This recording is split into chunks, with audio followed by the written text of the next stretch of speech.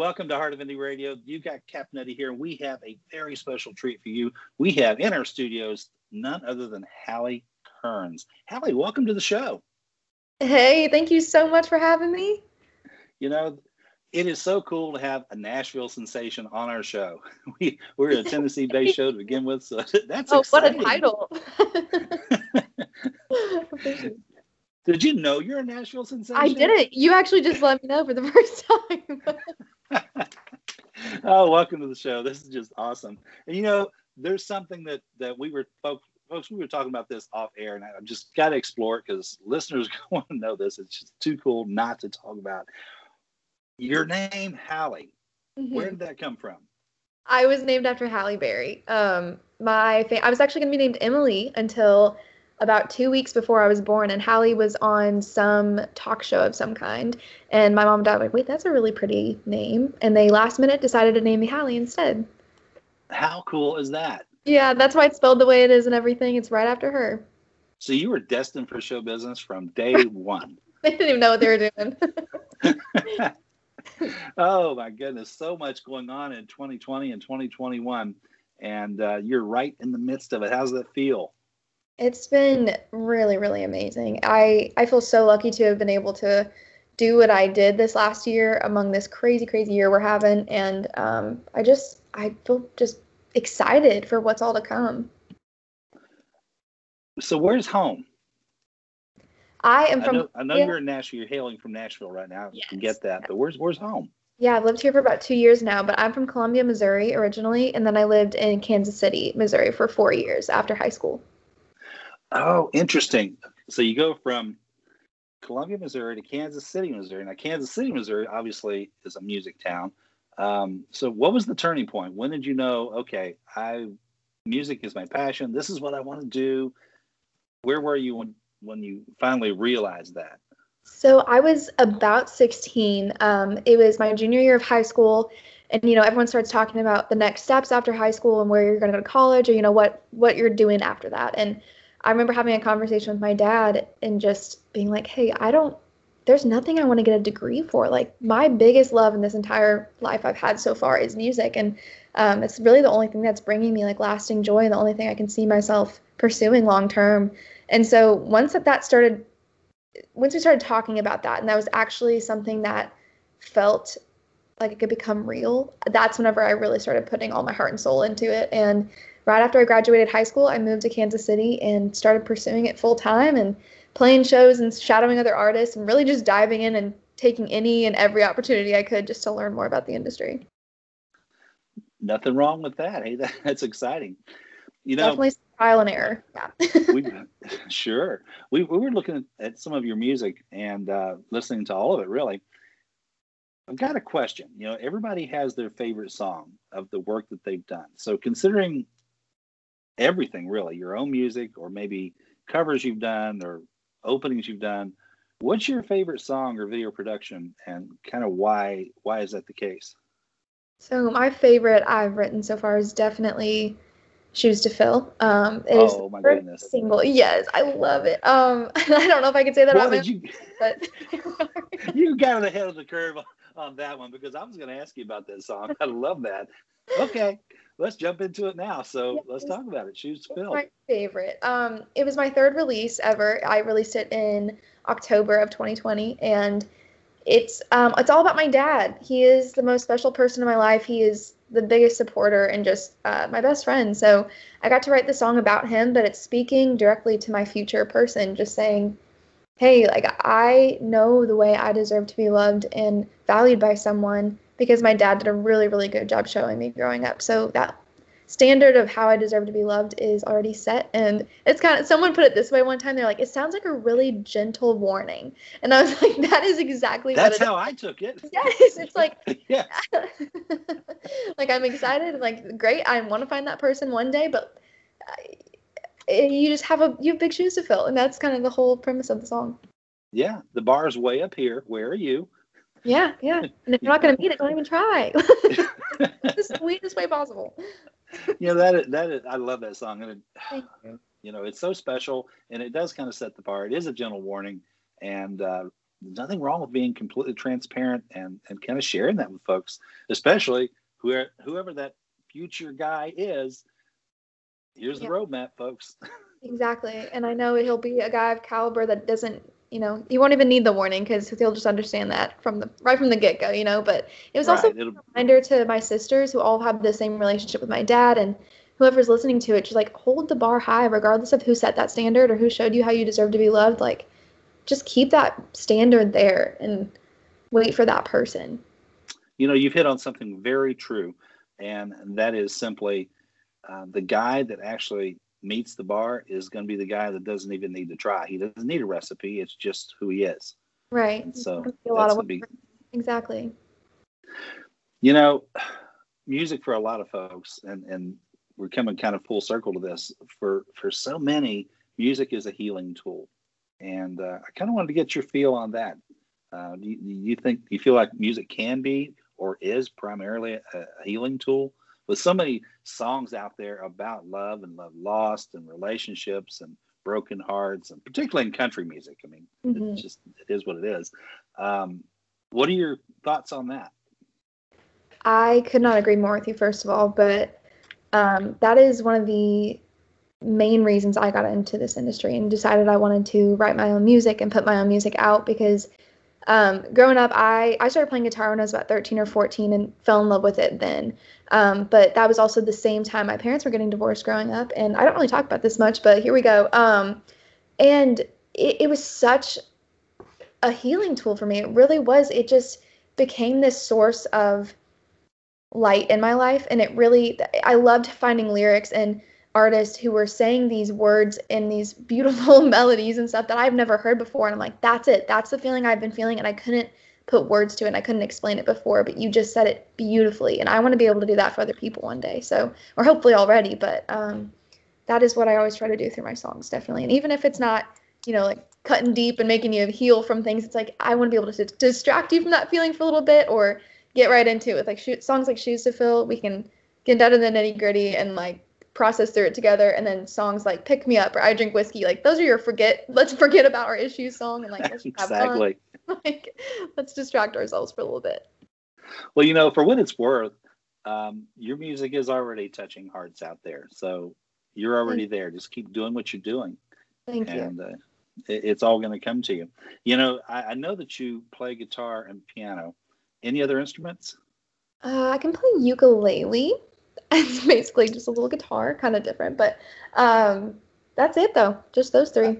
I had a ukulele. In fact, I still have my first one, and I also play guitar and piano. But so I think we all had a ukulele at some point. Right? It's a great jump off point. It really is. You can't mess it up. Right. Oh my goodness. So what instrument are you most passionate about, just out of curiosity?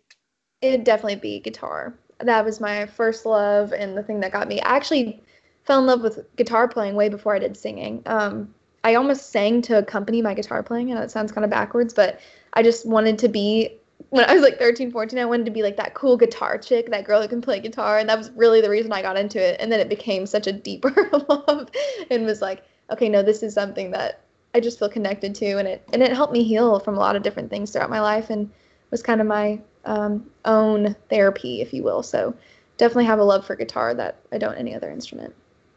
Well, there you go. You already have a love affair. Yes, and your guitar. You and Willie Nelson shared that same guitar for 50 years. Goodness, do not group me with him. I don't even want to be put in that category. No, it's just the relationship with the guitar. He has. Yeah. We don't have the time on this show to get into it, but he has that guitar he's had for decades and decades and decades. And there's it's got the big hole in it. He refuses to let go of that guitar. Yeah. So, folks, if you haven't seen it, head out to YouTube and check out Hallie Kearns' videos. There's one on there that's pretty interesting. It's an Ozark Amphitheater Supper Time Serenade. Remember doing that earlier in 2020? Yes. That was my first live video I ever did. Love that. And that's where I kind of figured out, okay, she is enjoying herself with this guitar. You get your capo set on there, and a little bit of nervous, but a whole lot of fun. And so it was kind of, that was cool. Well, thank you. Anything like, do you have anything like that coming up? I do. I always have live streams and stuff, and I'm always announcing them on my socials and everything. So they're all over the place all the time. But yeah, it's funny to watch that, and that's really the only one on my YouTube. But they're always all over my Facebook and Instagram and all that kind of stuff. But watching where I was then, just where I am now, it hasn't even been a year yet. But the amount of lives I've done just because of COVID this year and everything, it's crazy. What doing that a few more times can really shake those nerves. Oh, sure, absolutely. Well, you seem to be having a good time, and that's why I brought it up. Oh, I had a good time just watching it. Well, thank you. I'm a complete dork in it, but yeah, it's fun. That's okay. I was a dork watching you. So yeah, I like called myself out at some point because I like started clapping for myself, or I did something, and I was like, "Why did I just do that?" And I just called myself out. Like, jeez, this is bad. Oh my goodness. So you have any? Well, we talked about potential online concerts. So I think that's just going to be the flavor of 2021 as we try to navigate our way through COVID. But any collaborations coming up? I do have. I'm recording with my friend Dave. He's a guitar player in town. He's awesome. He's going to be playing some guitar for me. We're going to do some TikToks, make some acoustic videos to maybe Whatever You Do, my most recent single, and just kind of playing that way. And then just whoever, I mean, I play with a lot of artists and that kind of thing. So maybe some more collabs in the future. I kind of like that idea. Okay. Well, you heard it, folks. Kind of keep an eye out for it. You don't know what's coming next, but know it's going to be good. You don't know what's coming next because I don't know what's coming next, to be completely honest with you. But you know it's going to be rolling good. With punches, yeah. Any new songs, writing projects that you're working on right now? Yes. Okay, so I'm actually so excited because while I was going through my first release, it was a 5-song EP. I released 3 singles first. It was my first time going through the release process. It was a lot. So I kind of took a break from writing just because I'd spent the whole year prior doing that, and kind of took a break to focus on the release aspect, and then just started diving back into it this month and already have 3 or 4 songs that I'm really stoked about, and I'm just going to keep writing and writing. So I will be releasing those throughout this next year. That is awesome. Make sure you send those over to us. We want to help you promote it and get it out on the air. So what inspired these new songs? And that's a lead question to something else I have for you that's going to help our new aspiring artists out there. So what inspired this new music? Really just everything. This year has been the craziest, most life-changing year I've ever had. So I'm pulling from every single aspect of my life right now. And you're hearing a lot of stories about me personally and just what it's like in my brain. Oh, that's a scary place for some of us. What it's like in my brain. Scared hearing about that, yeah. Well, one of the things that we like to do here, Hallie, is try to encourage and inspire other artists out there to take a chance and chase their own dreams.